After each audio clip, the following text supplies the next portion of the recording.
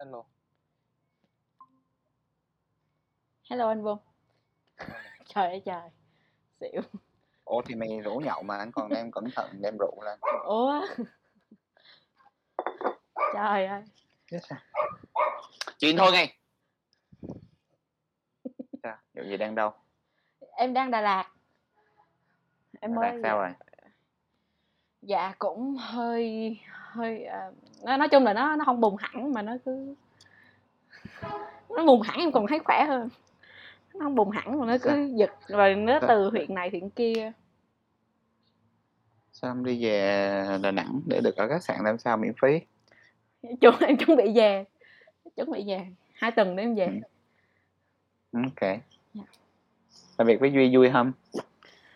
Anh biết Duy hả? Biết chứ. Anh quen không? Anh người Đà Lạt mà. Ok. Anh nhưng mà anh có quen Duy không? Anh có quen Duy không? Anh biết chứ không có quen. Vừa phải. Anh chơi với Quang là việc mà kia nợ thân hơn. Dạ. Ok. Thì anh cũng biết chuyện là việc với Mary Bin đúng không? Biết. Ok. Làm việc với anh Duy hả? Em chấm điểm không? Vui hay không vui? Nó cũng vui chừng. Maybe nó ở mức 6 với 7.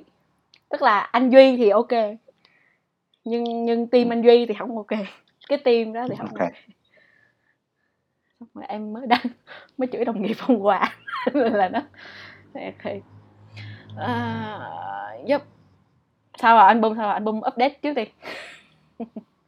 Anh đó hả? Yep. Anh bị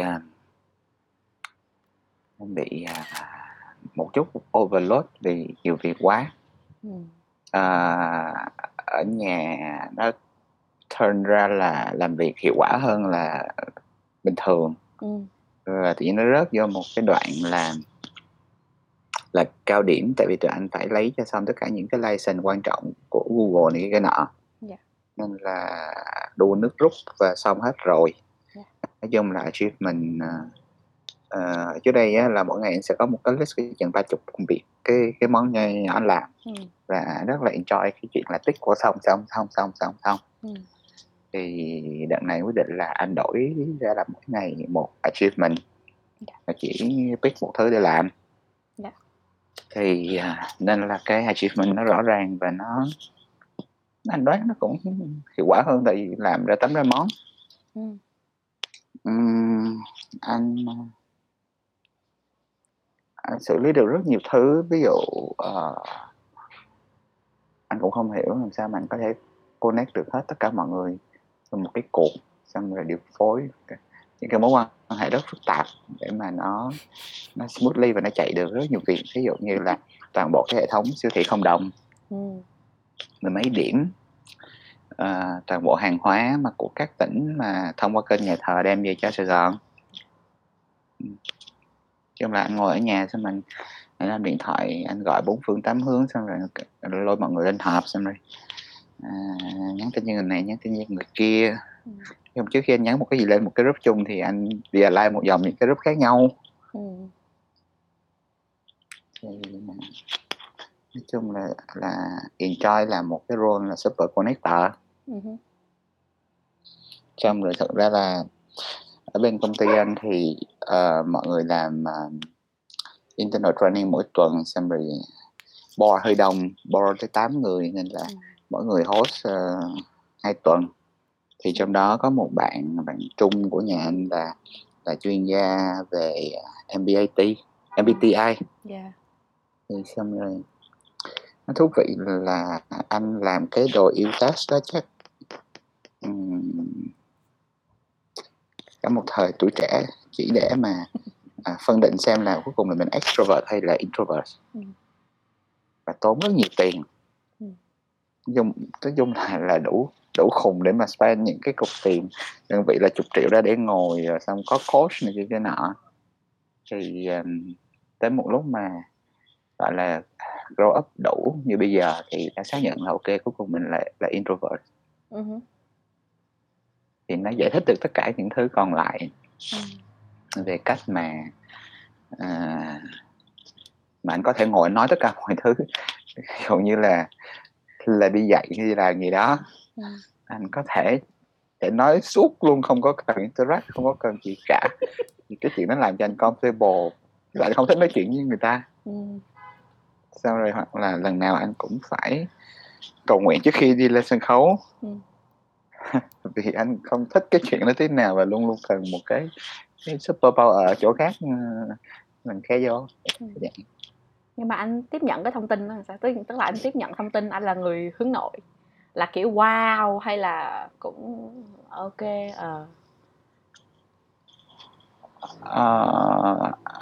Thật ra cũng không có gì wow, nó là một thứ anh cũng biết lâu lâu rồi. Chỉ là nó xuyên qua xuyên lại, chưa bao giờ xác định cho nó rõ.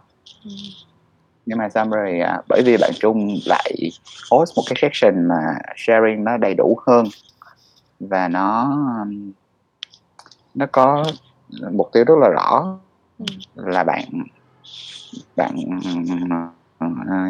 dạy cái món đó để cho mục đích team building, để mà nó bắt đầu nó solve những cái conflict trong nội bộ. Ví dụ như tại sao mà qua cái cuộc này thì mọi người sẽ hiểu là tại sao đứa kia nó có vẻ rất là lạnh lùng thờ ơ với lại công việc chung, tại sao có đứa mà nó không có respond những cái thí dụ như là mọi người ơi, chúng ta hãy mỗi người hùng 50.000 mua quà tặng sinh nhật cho bé này bé kia, con của chị này chị kia. Thì nó sẽ có một cái type là nó không có care những thứ đó. Xong rồi có những đứa thì nó sẽ quan tâm fact, có những đứa nó sẽ quan tâm những thứ nó deep dive phía sâu hơn, ví dụ vậy.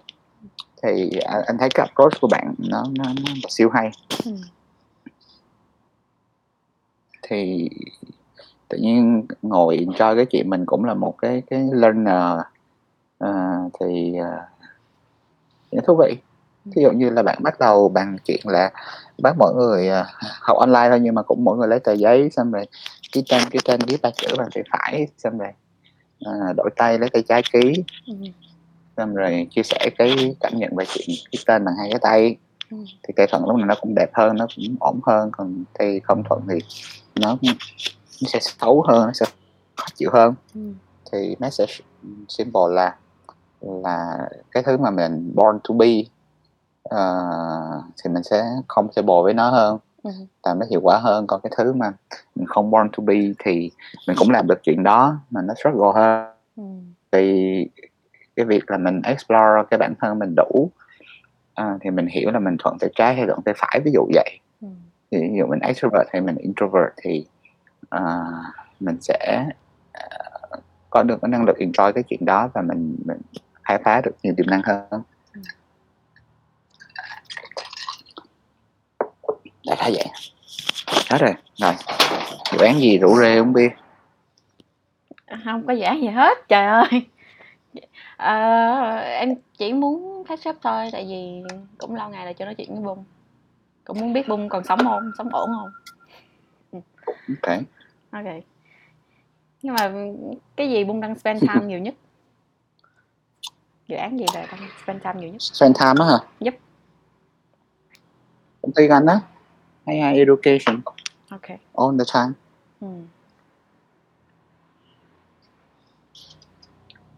Tại vì thật ra trên cuộc đời này quy luật 80-20 nó quật mà. Thì mình phải tập trung thôi. Ok, nhân tiện AI education nó cũng có một thứ hay là nó push mình áp lực làm những thứ mà phải go beyond cái comfort zone. Chẳng hạn như là bây giờ anh vẫn phải chuẩn bị đi thi cái bằng gọi là Cloud Architect của Amazon Web Service. Cũng học sơ cơm chín cháo cũng không hiểu. Có những lúc ngồi mà chỉ cần lo ra chừng 10 giây chứ không được 30 giây nữa, quay lại là không biết cái thằng thầy nó đang nói cái đất gì. Xong rồi người ta giỏi cái đó thì người ta sẽ học nhanh hơn, anh dốt thì anh học chậm hơn, nhưng mà cũng sẽ học xong. Thì sắp thi chuẩn bị có bằng Cloud Architect. Thì giờ tốt nghiệp thì qua Mỹ làm thì cũng lương 200-300 ngàn gì đó nữa.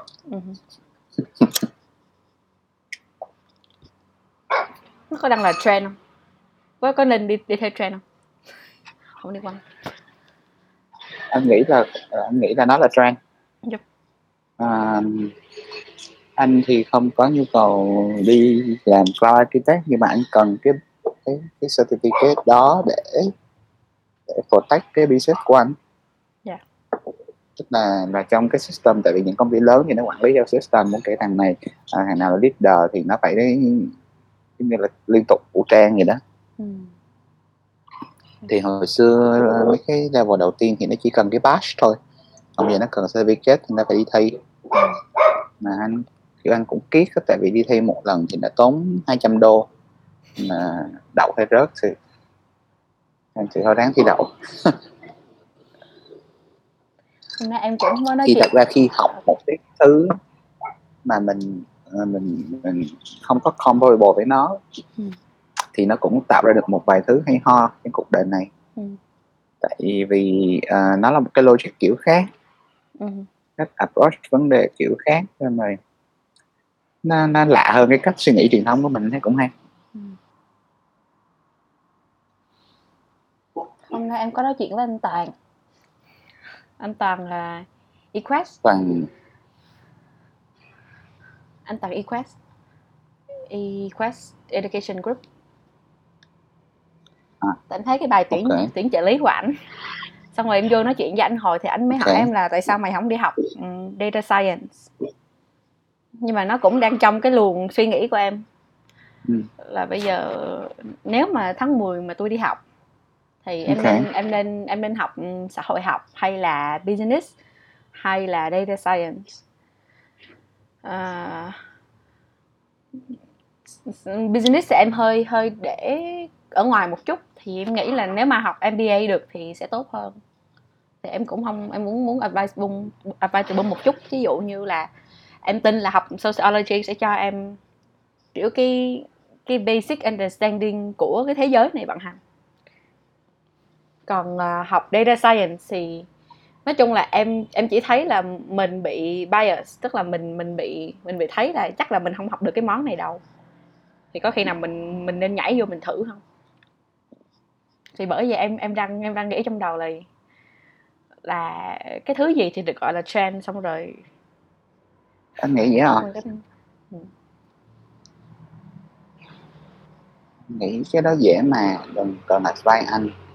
Ví dụ như là có một cô gái cô gái này cho các coi.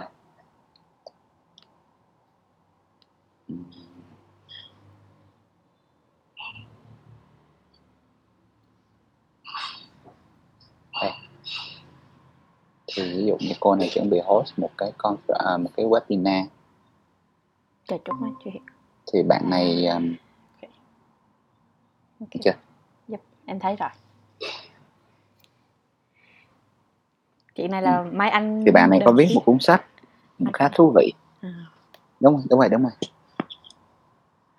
Thì nếu mà em quan tâm tới data này kia cái nọ thì đọc thử cái này.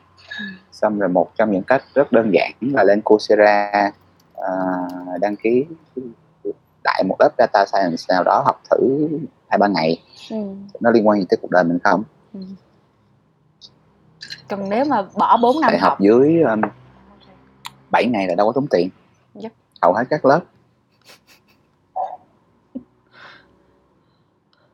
Nhưng mà nếu mà bỏ 4 năm học biz thì có đáng không?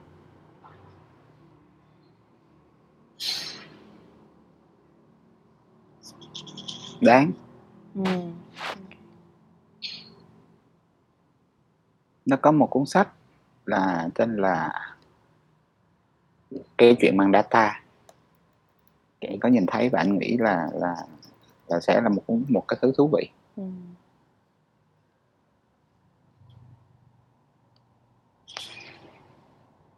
Học những thứ đó mới, xong rồi rẽ qua cũng được mà. Hơi thấy không có thoải mái, nhưng mà cái khúc đó là mình biết là mình sẽ grow. Em không biết, em chỉ thấy vậy.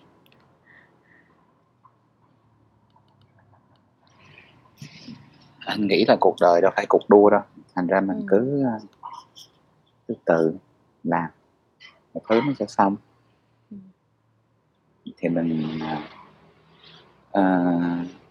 bữa trước cái ngày mà anh thi đậu một cái bằng của Amazon, thì bạn Thảo giờ này có một bạn thân mới là bạn Thảo Trần, tiến sĩ của Harvard về economics. Cái luận văn của bạn rất là thú vị. Bạn làm một cái luận văn về cái chuyện là tức là tiến sĩ kinh tế học nha, là nó được claim là economist, thì nó lại làm một cái thứ là cái đánh giá của xã hội về những việc làm tốt của mọi người. Bây giờ mình làm việc tốt vậy đó, xong rồi thì mình nhận được những cái benefit nào, mình dưới góc độ khoa học. Cái công trình vĩ đại của tiến sĩ Harvard cho em đọc, tại nó gửi cho anh mà thật ra anh không có đọc. Thì bạn mới cái bữa đó bạn tới chúc mừng, xách chai rượu và nói là mình cần một cái deep talk về cái chuyện này. Tại vì em đang nghiên cứu một cái theory gọi là người ta có thể sống bao nhiêu cuộc đời, có thể kéo dài cuộc sống của mình multiple nó lên bằng việc là mình xong được những cái mục tiêu nghề nghiệp này, mình trải nghiệm cuộc sống này rồi mình đi trải nghiệm một cuộc sống totally different. Cuộc đời này nó sẽ kéo dài ra thêm bao nhiêu lần theo kiểu multiple nó lên. Nó ok, cũng hay. Thành ra ví dụ như là cái đinh cái chuyện là làm bà điên bà khùng cái sân khấu thì em có thể làm data science tự kỷ, ngồi nghiên cứu doanh số, và có một cái từ ở trong cloud architect nó gọi là orchestranize. Orchestra là dàn nhạc á, là mình làm sao cho mọi thứ nó harmonize lại. Nhưng mà nó là orchestra, tức là mọi thứ nó vẫn có cái nhiệm vụ riêng của nó.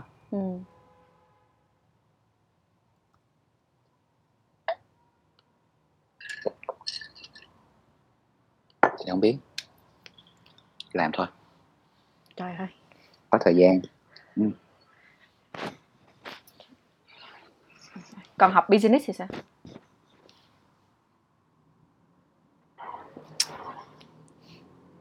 Học business cũng không phải là một ý tưởng tệ.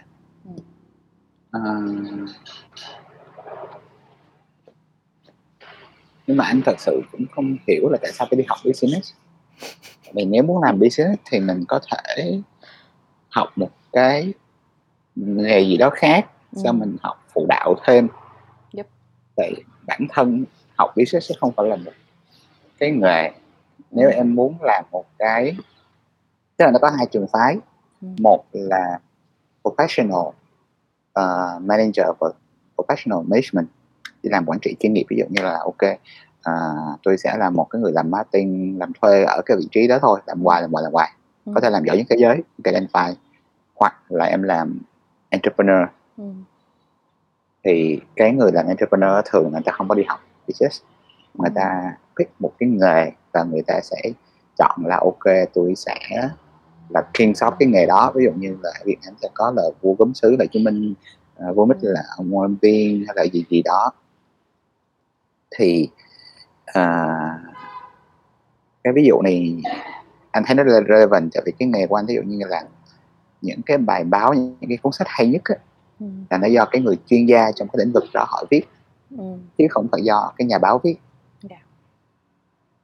Tất nhiên nhà báo họ cũng sẽ làm được một số thứ, ví dụ như làm điều tra, investigate, rồi phản ánh, report, rồi đưa ra làm columnist gì đó. Nhưng mà những cái bài mà đỉnh nhất á, phải là người chuyên sâu những cái lĩnh vực đó họ nói ra. Có thể họ viết không hay bằng cái thằng nhà báo thôi, nhưng mà chắc chắn là cái hàm lượng thông tin, hàm lượng trí tuệ và cái góc nhìn đó nó sẽ hấp dẫn hơn nhà báo nhiều. Thì sẽ tương tự với cái đứa mà đi học business á, thì sẽ làm business như là một nhà báo vậy đó. Cái biết chính xác là marketing là gì, finance làm gì, HR làm gì, quy trình tổ chức công ty, hoạt động sao, nhà máy option làm sao. Còn nếu mà học một cái nghề xong rồi mở cái công ty làm cái nghề đó thì có thể thuê được thằng kia về làm. Mà thí dụ như giờ đi làm business thì cái street smart hay là cái college smart quan trọng hơn? Anh nghĩ nó phải là một cái combination giữa hai thứ. Anh là một đứa có thế mạnh về street smart. Thì anh nhớ ngày xưa thầy trai của anh có nói một câu rất là hay là khi mà thế giới này nó hội nhập và mọi người phải tuân thủ những cái luật chơi chung của thế giới, thì kiểu của thằng Bung á là đang ở trong một cái trạng thái là nó đi một cái xe máy và nó có năng lực lạng lách và đi đường hẻm rất giỏi, và nó sẽ survive siêu tốt ở trong một cái môi trường mà nó hơi kiểu slumdog á. Còn bây giờ khi mà thế giới này đã đi vận hành bằng đường cao tốc, bằng xa lộ, bằng những cái thứ kia, thì thằng Bung không có thể dùng cái kỹ năng mà đi xe máy len lách trong hẻm để xử lý công việc mà để adapt được cái chuyện ở trên xa lộ. Thành ra đã tới lúc mà phải học lái ô tô hoặc là học lái máy bay, thì những thứ kia nó sẽ tuân thủ protocol, principle and so on. Thì anh thấy nó relevant giữa cái chuyện ok. Sometimes thì street smart nó work, nhưng mà thường nó là tactical, nó không có strategic. Thì anh thấy cái chuyện mà phân biệt giữa street smart là em xử lý đường hẻm với lại book smart là em xử lý đường, thì nó cũng tương đối relevant. Còn nếu mà deal với con người thì nó thuộc nhóm nào? Cả hai. Deal với con người á, thì anh nghĩ là nó cần EQ, cần một cái compassion và một cái sharing index kiểu khác. Thì anh thấy cái hành trình mà Dung đang đi á, nó chính là giúp em improve cái sự understand về bản thân em nhiều hơn. Tức là cái quá trình em đi khám phá thế giới nó cũng đồng nghĩa với chuyện là em khám phá bản thân mình. Thì đó, giống như cái bữa mà em nói chuyện với các bạn ở bên hướng đạo sinh á, thì em cảm thấy ok, đó là Dung nó đang test out một cái role mới, ngồi là một phụ nữ trưởng thành. Ghê quá. Không thì kiểu vậy, tức là ngồi trên một cái ghế, một cái chỗ lò sưởi, làm một cái podcast, xong rồi xưng chị với người host, nói về một số achievement của mình, tức là ok. Thì nó sẽ thú vị tới lúc nào đó mình ngồi mình coi lại mình thấy rất thú vị là ok, be there than that. Thì anh nghĩ là phải đi qua những đoạn đó thì mình thấy ok, mình cũng xong được cái đoạn này, mình có cái trải nghiệm này, thì quay nó. Nên quay lại câu hỏi của em á, là để làm việc với con người á, thì people skill và personal skill, interpersonal skill là những thứ mà cần improve. Nhưng mà nó phải base trên một cái fact là nó là mình. Mình không có cố gắng pha ke để mà trở thành một người thú vị trong mắt cái người đối diện, bởi vì mình biết là làm vậy sẽ thú vị. Thì anh thấy là cái thứ pha ke đó sẽ tới một lúc mà nó không có work nữa. Và hôm qua nói chuyện rất là lâu với anh Giảng Tư Trung, thì vô tình thôi thì tụi anh nói về cái công thức của sự may mắn. Thì em anh Trung mình có nói cái chuyện đó khá nhiều. Thì anh chỉ thấy là bây giờ nó bổ sung thêm một cái dữ kiện khác, là cái chuyện em invest vô trong cái mối quan hệ, cái social capital nó quan trọng. Ví dụ như tới cỡ anh, tức là 40 tuổi, thì anh bắt đầu cũng không phải gọi là thu hoạch thứ mình đã gieo, nhưng mà nó đã tới lúc mà anh bóc cái điện thoại lên, anh nhờ một việc thì nó đinh. Và anh có nghe ví dụ như Cẩm Chi là cái con bé mà bữa trước nó dạy cái chương trình tài chính á, thì nó nói rất là rõ là tụi này có 20 năm quan hệ quen biết với nhau, thì bây giờ không có cái gì thế được cái chuyện đó hết, nó là một cái lợi thế. Kiểu như bông nhờ thì làm thôi không có cần hỏi thêm gì. Thì đó, tức là 20 năm rồi mình cũng không làm ăn gì với nhau, cũng không có nhờ vả với nhau, chỉ đơn giản là chơi với nhau. Nhưng mà nó là một quá trình đủ để hiểu, và cũng không ai đi bán cái quan hệ 20 năm cho một cái việc tào lao. Thì đó, bây giờ anh bắt đầu khi mà mình thấy cái việc nó đủ serious thì cái mọi thứ mà mình đã invest từ xưa giờ nó quay lại.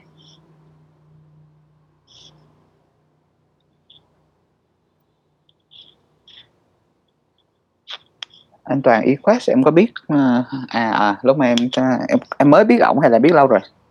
Em mới biết qua cái bài anh tuyển dụng trợ lý thôi, em có đọc, em có hỏi. Cách đó một hôm á, thì đang một cái bài chửi Apex leader thậm tệ. Anh đó hả?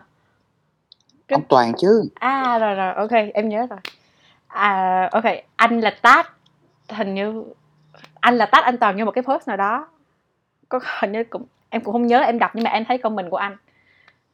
Thì em mới Tức là nó happen một cái vụ crisis mà anh nghĩ là anh là người duy nhất mà có thể quen lần 3 bên trong cái vụ đó. Okay. Và anh cũng đang deal một cái business với anh Toàn. Nên là anh nghĩ là ok, mình nên là người đứng ra solve cái problem này. Thì anh bắt đầu anh lại again, anh chat với từng người một trong 3 cái stakeholders đó, xong rồi cố gắng để understand cái situation, xong rồi bắt đầu tìm cách align một vài thứ để mà trước khi mà group mọi người lại trong một cái group để mọi người discuss với nhau.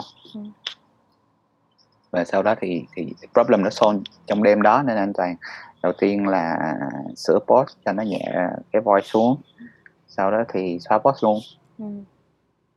Thì em thấy cũng vui, tức là ok, mình hoàn toàn nói chuyện với ông Toàn, chủ tịch Equest Group, xong rồi bạn bí thư thành đoàn Hà Nội và bạn tổng giám đốc của Apex.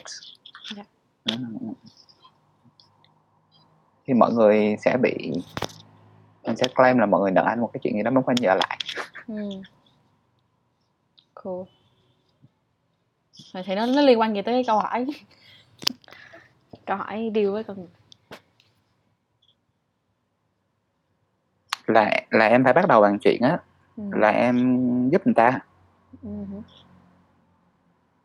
Em làm cái chuyện gì đó mà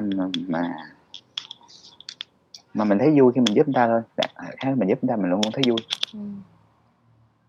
Đó là thứ mà không biết anh cảm thấy là mình làm gì đó việc tốt anh thấy vui. Thì cái chuyện mà deal với con người ấy, nó không phải là kỹ năng nữa. Sẽ tới một lúc mà nó là em dùng con người của mình để mình deal với người ta thôi. Còn người ta không hiểu đó là việc của người ta. Mình không có nên please người ta mà đánh mất một vài thứ của mình. Vậy trong một cái môi trường làm việc, tại em còn struggle cái này, tức là Duy quăng em trong một cái thế là Duy có 2 trợ lý, có một bạn nữa với em, thì bạn kia là cũng 25-26 tuổi. Thì em với lại bạn đó trong một cái game khó là bây giờ là kiểu nội chiến giữa team cũ team mới. Team mới thì muốn e-commerce, rồi muốn làm hệ thống, muốn minh bạch. Team cũ thì cũng khá thân với anh Duy, tức là đi từ ngày đầu với anh Duy. Đó là em vô, nhảy vô, lúc đầu em rất là nhiệt huyết, em nói bạn kia là má mày kiểu như là anh cái bạn đó là Phương, thì Phương là phải hiểu con người rồi mới làm việc được. Xong cái 2 tháng sau cái em mệt quá, em nói thôi bây giờ không cần hiểu nữa, bây giờ cái khúc làm đi, mệt quá rồi. Tức là em đang bị struggle cái khúc đó. Em bị bối rối, tức là nó là một cái cuộc drama giữa cái growth mindset xong rồi giữa cái fixed mindset. Thí dụ như người ta giận là người ta không làm việc, giận là không làm việc. Duy thì Duy không có châm vô mấy cái đó, Duy thì không có châm, mà Duy cũng không có giải quyết mấy đó. Xong rồi một chặt là em không mét Duy nữa. Mấy bữa là em hay ra mét Duy là kiểu nhân viên ruột của anh hiếp em kìa. Chặt kia em không serve nữa, em không bring up đó nữa. Đó thì em chỉ đang nghĩ là cái politics ở trong hồi lớp trước em rất là tự tin, là em nói là trời chắc mấy chỗ mà tao lựa làm là tự tin và ngây thơ nữa, là không có politics, không có drama. Nếu mà drama chắc với người ngoài thôi. Giờ em nhảy vô một mớ politics đó nên là em đang hỏi deal với con người có thể bung đang share một cái aspect khác, nhưng mà nó anh nghĩ là politics nó là một thứ nó happen everywhere. okay. Trong hầu hết các cái mối quan hệ. Even thí dụ như giữa anh với Dung nó vẫn có một cái thứ politics ở trong đó. Nó không thể không. Vấn đề là mình turn nó thành drama hay không là do mình có bị traumatized hay không. Anh thấy mọi người có khuynh hướng là traumatize những thứ đó, là take it personal, trong khi bản chất của nó là công việc. Nên là mọi người sẽ thấy là nó là những cái cuộc mà personal attack, chứ không phải là một cái góc nhìn khác về cách xử lý công việc. Nên là mình traumatize và mình coi như là những cái cuộc tấn công cá nhân là mình rất là mệt. Và tới một đoạn mình sẽ thấy là mình bị tâm lý nạn nhân. Tôi bị ăn hiếp, tôi bị vậy đó. Tức là nó là một thứ mà dễ làm cho mình thoải mái nhất. Đúng mất, tức là mình mới xong rồi bị ăn hiếp gì kia nọ. Tại vì mình cứ take personal.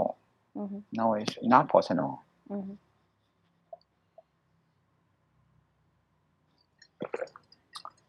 Thì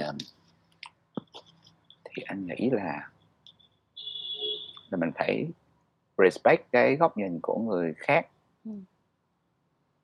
Ví dụ như thầy Nhất Hạnh thì nói một cái thứ nó hơi hình tượng hóa, chẳng hạn như là mình nhìn thấy cái bàn là để làm việc, nhưng mà con mọt thì nó sẽ thấy một cái cục đồ ăn thật là to.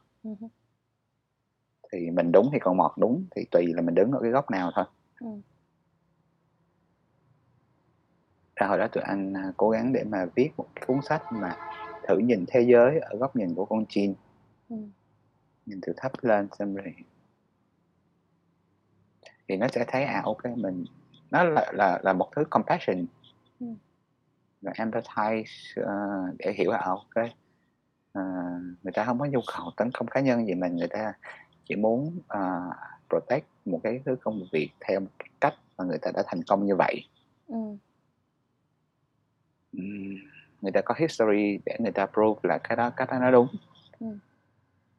Somehow là người ta đi từ đầu, người ta cũng yêu quý công ty này even là hơn mình nhiều. Tại vì mình có rất nhiều lựa chọn, một cái mình có thể đi. Thì lại nó sẽ thấy là ok, dưới góc nhìn đó thì cái tụi này nó ego quá, nó nghĩ nó là ai, nó đi vô nó muốn thay đổi hết mọi thứ. Thì nếu mà không có sharing được với nhau những cái góc nhìn, xong rồi cứ thấy cái personal thì nó rất là drama. Còn ví dụ như mình thấy nó ok, đó là công việc, góc nhìn khác nhau thì đa dạng nó sẽ làm cho mọi thứ nó tốt hơn. Và accept cái chuyện là góc nhìn khác nhau nhưng mà mục tiêu giống nhau, chỉ là là tìm kiếm một cái solution nào đó mà nó phù hợp. Tức là gen thứ này anh nói rất là nhiều lần và Dung sẽ nhớ, nó không có đúng hay nó sai, chỉ có cái thứ phù hợp thôi.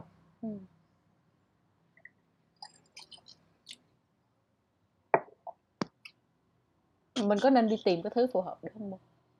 Hay là mình sẽ thảy mình vô đại cái xong rồi cái càng ngày cái data của cái phù hợp nó càng nhiều hơn? Hay là mình sẽ tìm kiếm cái sự phù hợp đó mà mình đi thẳng mấy chục năm trời luôn? Không biết. Ok. Tức là anh tin như này nó có hai cái đích đến của những đứa giống như mình. Tức là mình thấy mình có đủ kiêu ngạo là tôi giỏi, tôi đẹp. Deep down inside là mình biết là mình nằm ở trong cái 1% cái đám mà thông minh nhất. Thì mình sẽ bị struggle chính vì cái chuyện đó, là mình lựa cái mẹ gì mình cũng sai hết á. Tại vì cái nào mình làm cũng được. Và mình bị bất hạnh là mình có năng lực làm multitask, rồi mình không biết là cái thứ mình giỏi nhất là cái gì. Và nó vẫn là cái cuộc tìm kiếm kéo dài. Nên mình sẽ phải form ra được một cái target, là mình muốn hai thứ thôi. Một là tự do, và hai là hạnh phúc. Thì hai giá trị đó nó không có bị conflict với nhau. Xong mình sẽ định nghĩa thế nào là tự do. Tự do về chuyện đi đứng, chuyện làm việc, chuyện yêu thương, chuyện khác biệt với ý kiến. Nhưng mà tự do again thì nó lại là một cái thứ totally different với lại hoang dã.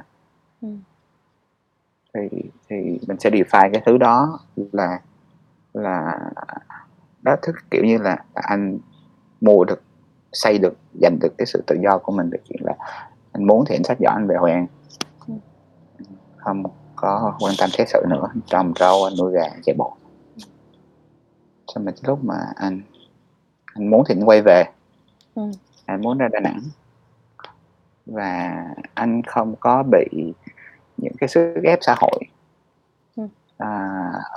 Đã đi về Hội An rồi thì sao lại quay lại cuộc sống làm ăn kiếm tiền? Thích thì làm thôi, không có quan tâm mẹ gì những thứ người ta đánh giá. Tại vì anh biết là cái chuyện anh làm nó đảm bảo nó không có hại gì ai hết, không có ảnh hưởng gì ai hết.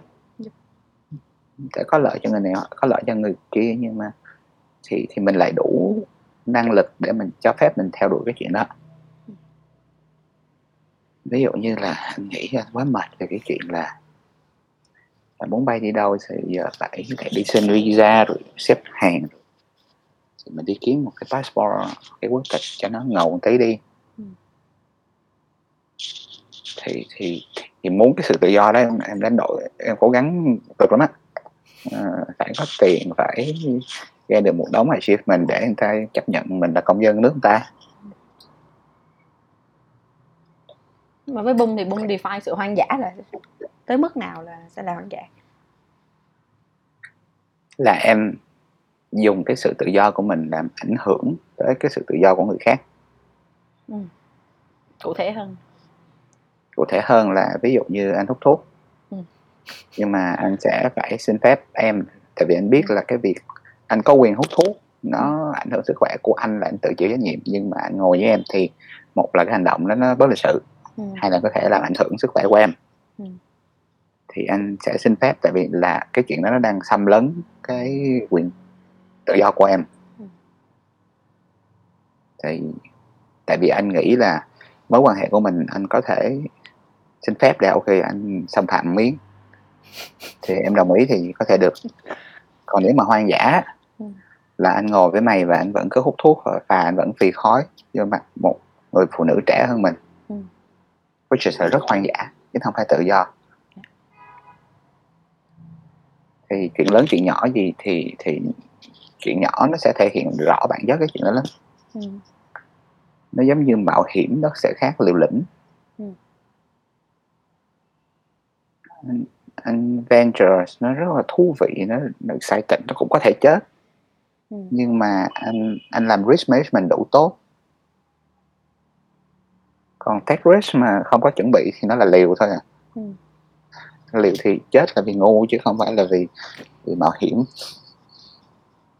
Thì đó, những cái cặp phạm trù mà đôi khi mình không biết giải quyết cái chuyện này là gì á, thì mình sẽ tìm cách mình define cái sự opposite của nó là cái gì.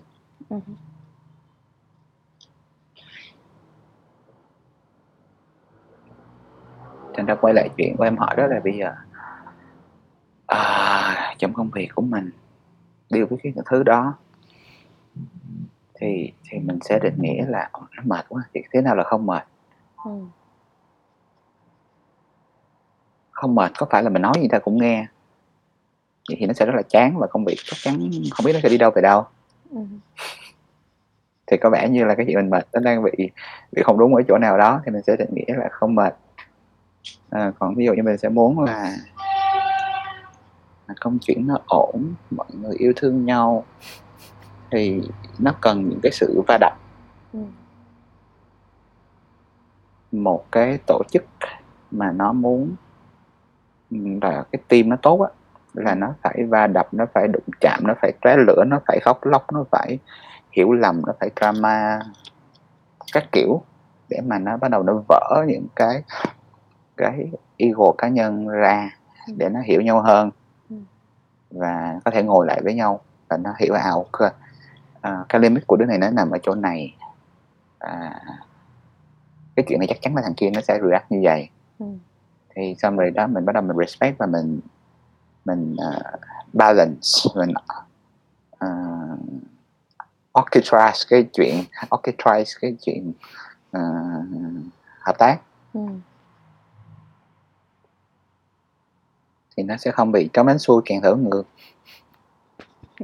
Bản chất của nó là kèn với trống thì nó nên chơi với nhau một cách khác. Còn đã chướng lên rồi thì là nó phải một thằng xuôi một thằng ngược thôi.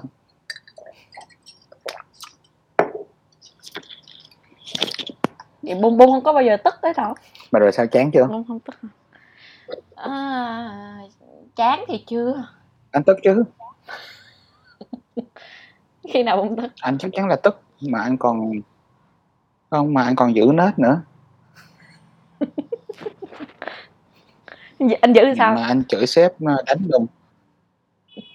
Ủa em có thấy hồi xưa anh đăng cái chuyện mà anh chửi bác tuổi trẻ, anh chửi có em thấy nửa tháng trời mà.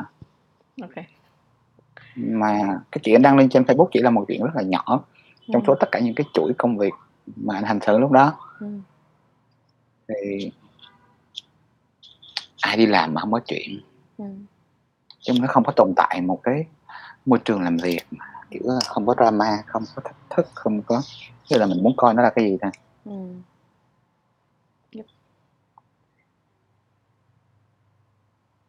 Mà có bao giờ anh chửi kiểu ra miệng luôn không? Chứ tại vì cái chửi nhưng mà cái form của cái viết nó khác. Anh được nghĩ, anh được xóa, anh được sửa. Vấn đề là mình phải học kiểm soát bản thân mình. Còn chuyện anh đập bàn đập ghế thì nó cũng cứ xảy ra đó thôi. Rồi sao nữa? Nhưng mà sẽ tới một đoạn là mình sẽ học được là mình không hứa khi mình đang vui, và mình không nói khi mình đang quậy. Và đang vui hay hứa bậy lắm, mà đang quậy cũng hay nói bậy lắm. Thành ra là đến lúc mà anh bây giờ khi mà anh bắt đầu chửi thức là anh đã hết quậy rồi. Thì anh kiểm soát được cái chuyện quậy của mình. Thì đang quậy thì anh sẽ bỏ đi, không nói gì cả, tắt máy. Không có một thói quen tốt là lên cơn sẽ tắt máy. Vì mở máy anh sẽ nhắn tin người này, sẽ nhắn tin người kia, sẽ gọi người nọ.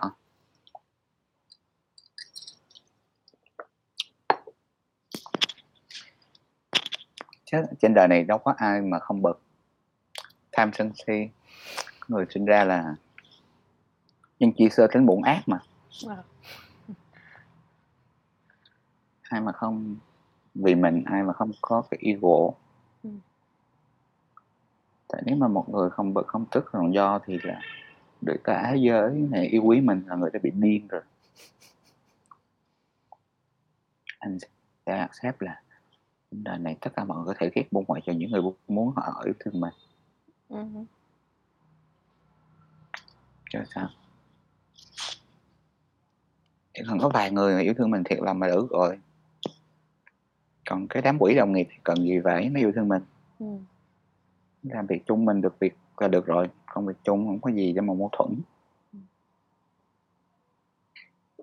Thì cuộc đời nó chia làm ba rất là rõ mà.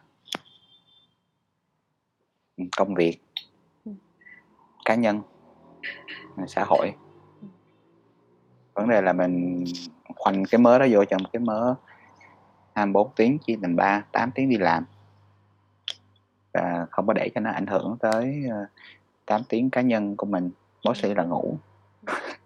Và 8 tiếng social activity của mình encoded là bạn bè, giang hồ, gia đình, tất cả mọi thứ. Thì là in overall nó có 3 cục vậy, 24 chia 3 nó ra 8.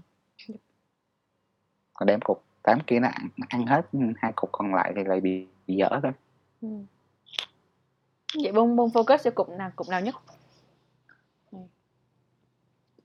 Tùy thời điểm thôi. Ví dụ thời điểm này thì anh thấy cục cá nhân với cục công việc là một. Và somehow thì cái cục xã hội nó cũng lai vô. Tại khi em bắt đầu em tập trung hết nhiều hơn 100% thứ mình có vô trong một cái công việc á, thì nó là không biết là mình đang làm việc hay là mình đang chơi hay là mình đang làm gì. Tức là lúc đầu mình sẽ cần phải rạch ròi cái thứ đó ra, sau đó mình cảm thấy là cái đoạn nào đó thì nó sẽ mợt lại với nhau thôi. Chẳng hạn như bạn Bình Minh mà giám đốc công ty của anh thì nó là một thằng em chơi với nhau tới giờ gần 20 năm. Nguyên cái team cũng vậy. Thì ví dụ như tối hôm qua tụi anh ngồi nhậu online, xong rồi cố gắng hứa với nhau là không nói chuyện công việc. Sau một hồi cái cũng nói chuyện công việc hết trơn. Thì tại vì nó cũng là một phần của cái mối quan hệ. Thì xong rồi ngồi vậy nè, xong rồi vợ từng thằng xuất hiện sau lưng thò vô say hello, rồi mấy đứa nhỏ chạy tới chạy lui. Thì mọi người biết cái đám này biết đang làm gì trốn nhau và mọi thứ nó sẽ như vậy. Thì nó sẽ thành là business friend, hoặc là cái mối quan hệ mà nó nhiều hơn công việc, tức là các gia đình biết nhau, mọi người chơi với nhau. Thành ra chẳng hạn như là vợ chồng con cái của mấy ông ở trong những cái club thì họ chở nhau hết mà. Nó luôn luôn có những cái cuộc xã giao mà các nhà đều phải biết nhau. Và anh đã tới cái thời là bác Bảy đi dự những cái reception mà phải có vợ ngồi bên cạnh, mình phải chơi lady club. Còn cái đoạn đầu á thì mọi người đều thật ra là to be honest là đi làm thuê thì nó là một cái công việc, mình phải yêu quý nó tất cả nào thì nó cũng là một cái công việc của người ta và mình được thuê để làm. Tất nhiên là mình có thể take ownership, mình treat nó như là của mình, nhưng mà bản chất của nó vẫn là việc của ông ta, tại vì mình cũng không có ở đó suốt cuộc đời này. Mình không có dedicated cuộc đời mình chỉ để làm cái việc đó. Nên là nó là 1/3. Tất nhiên ở tuổi em thì em cũng không có phải vướng bận quá nhiều, ngủ thì cũng 8 tiếng rồi, còn 8 tiếng còn lại thì có thể dành thêm cho nó. Thì em cũng phải chăm sóc gì ai, em cũng chưa có chồng, em cũng hy vọng có bồ rồi. Chán. Hôm bữa trước anh coi cái clip mà cái podcast đó, nó là ok, có rất nhiều nỗi sợ có bầu, xạo ghê luôn. Dễ, làm gì dễ lắm vậy. Đúng rồi. Dễ lắm. Trời ơi. Người ta ngồi ta nghe đàng hoàng lắm, nghe cũng chán chết luôn á chứ còn ráng nghe hết á. Yeah.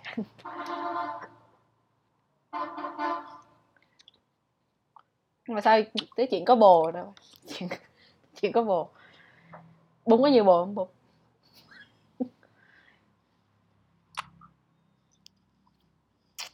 Không, rất tiếc. Và sau đó anh đã hiểu ra là tại vì anh introvert. Ok. Liên quan gì? Hồi xưa anh cũng Liên rất, quan gì nhé? Liên quan sao? tức là anh có một cái social skill khá là tốt. Thành ra là mọi người thấy anh vui vẻ, thấy anh thoải mái, thấy anh thân thiện, nên quan hệ rộng. Nhưng mà anh luôn luôn giữ một cái distance. Nói chung là anh bị sợ hãi khi mà ai đó trở nên quá thân với mình, cho dù là ai. Và thật ra là anh protect cái không gian cá nhân của anh nó hơi kỹ. Xong rồi cuối cùng là không có bồ. Trời má. Ok.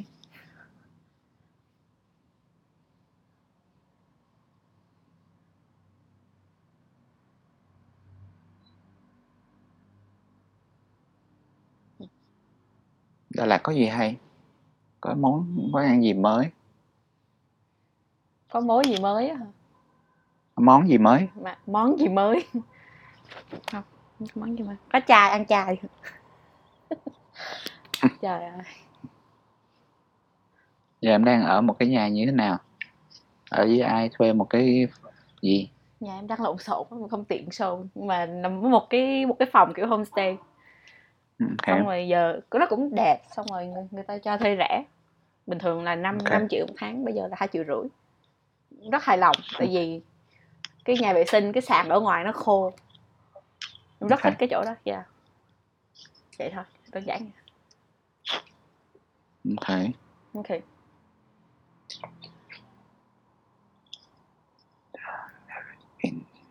Vậy chừng nào mới về Đà Nẵng? 2 đến 4 tuần nữa. 2 tuần. Và về luôn hay là về chơi hay là sao? Em về luôn chứ, về luôn để em làm giấy tờ, đi học. Đi học cuối cùng cũng đi học. Em đang không biết là nó còn cái gì happen nữa trong từ đây tới đó không, nhưng mà xong em chỉ nghĩ là ok, cũng tới lúc rồi, tức là cũng nên đi học đi chứ hả, học xong rồi mình về lại chứ hả, kiểu vậy. Nên đi học đi. Học 1 năm cũng được, nhưng mà đại khái là ở Mỹ 1 năm thì nó là một cái trải nghiệm hoàn toàn khác ở vòng ở những cái xứ này. Em nói với ba em Còn là có chuyện cho deadline con 1 năm. Bây giờ con đi xong ba em nói là kiểu như ba em nói về chuyện đi học 4 năm 5 năm, xong rồi ông sẽ mua nhà, xong rồi cái cho em trai qua, xong em nói ủa sao ba chắc dữ vậy, con còn chưa chắc học 4 năm nữa sao ba chắc. Thì em nói là con sẽ thử 1 năm, mà con không chắc có thép mình sau đó. Yeah, nên là em sẽ thử cái deadline đó chứ 1 năm. Thì ra anh mới nói là đi năm ban học bao nhiêu thứ lựa chọn. Tại vì nó là một cái thứ mà mình không có đủ thông tin để ra quyết định từ bây giờ. Sure. Chỉ nên ra quyết định bằng khi mình có đủ thông tin. Còn qua đó thầy cô bạn bè nhỡ qua cái tháng sau có bầu thì lựa chọn khác. Who knows? Yeah, who knows? Sure. Còn ví dụ như cái cộng đồng nhỏ hơn của sinh thì sao? Anh cũng đang consider. Ví dụ em chỉ nghĩ là ok, nếu mà dân technopreneur làm ở Facebook Việt Nam hay là Google Việt Nam thì trụ sở bên đó. Vậy thì mình có nên ở đó không? Mà nó có châu Á quá không?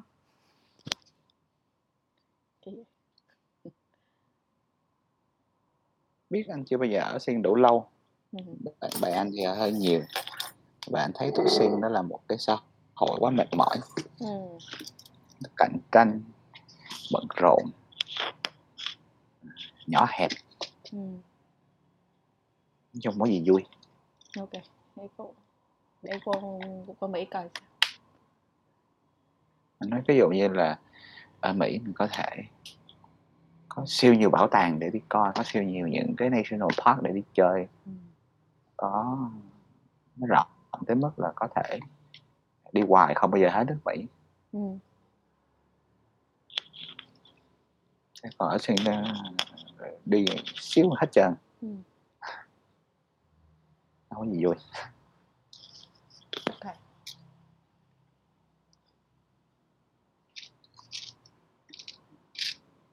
Nên là lỡ invest rồi theo Mỹ 1 năm mất gì đâu. Qua bển có thể đổi trường được, có thể đổi ngành được. Qua bên đó mất coi dần vài tháng settle down để on đi. Được thôi mà. Bây giờ muốn là được mà.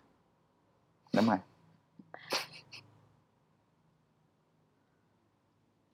Tại hồi xưa là anh cũng từng nghĩ là tại sao phải đi du học ở Việt Nam, thiếu gì thứ để học, thiếu gì thứ hay ho, nên là cứ quyết không đi học, nên học đại học ở Việt Nam. Sau đó anh cảm thấy thật là ngu.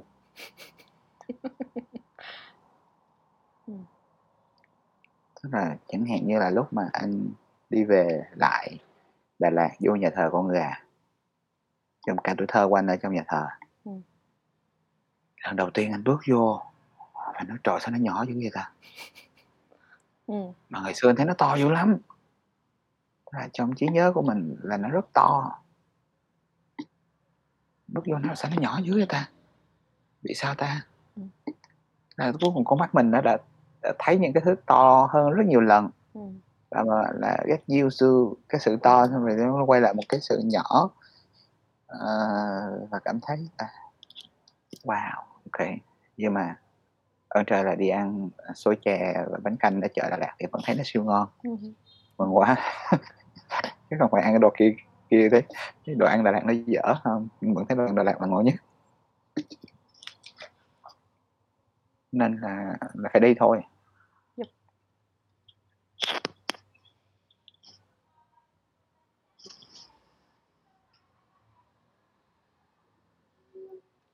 Rồi về Đà Nẵng chuẩn bị đi học tháng 9.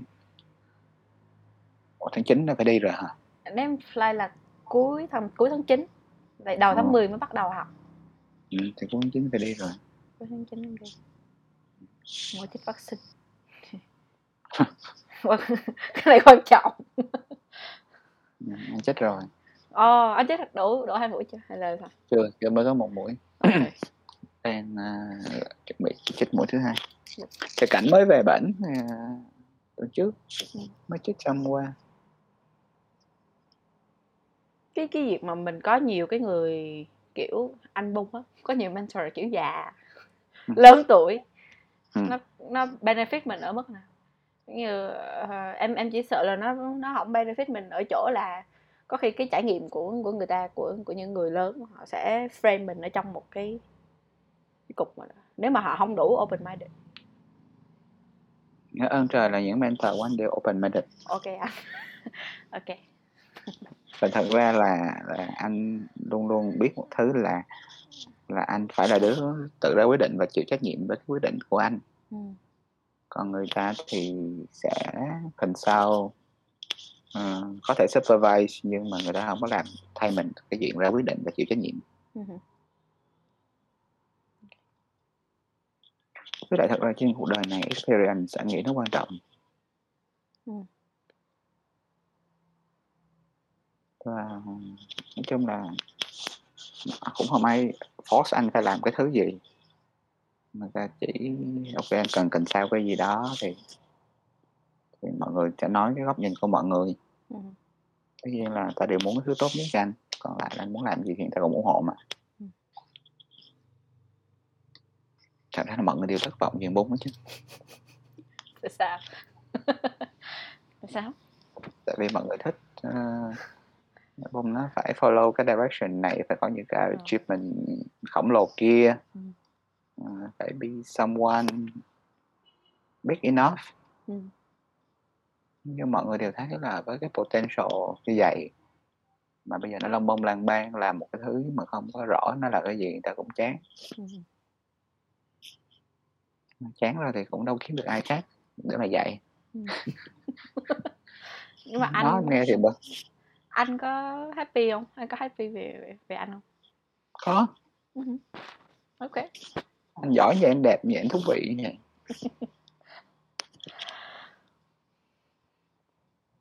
Thì đó, anh nói là theo đuổi cái chuyện là tự do và độc lập, tự do, hạnh phúc là có thật, miễn là mình define nó cho đúng. Define.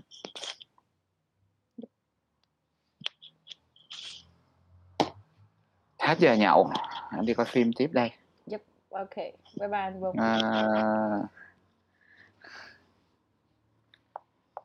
Cái một tiếng đồng hồ này cứ rủ nhậu thì rủ thôi à. Dạ. Chả cần phải hẹn hò gì. Dạ, ok. Không có. Good night. Good night, cảm ơn anh Vung. Nói chuyện với em rất vui. Dạ, bye bye anh Vung. Bye bye.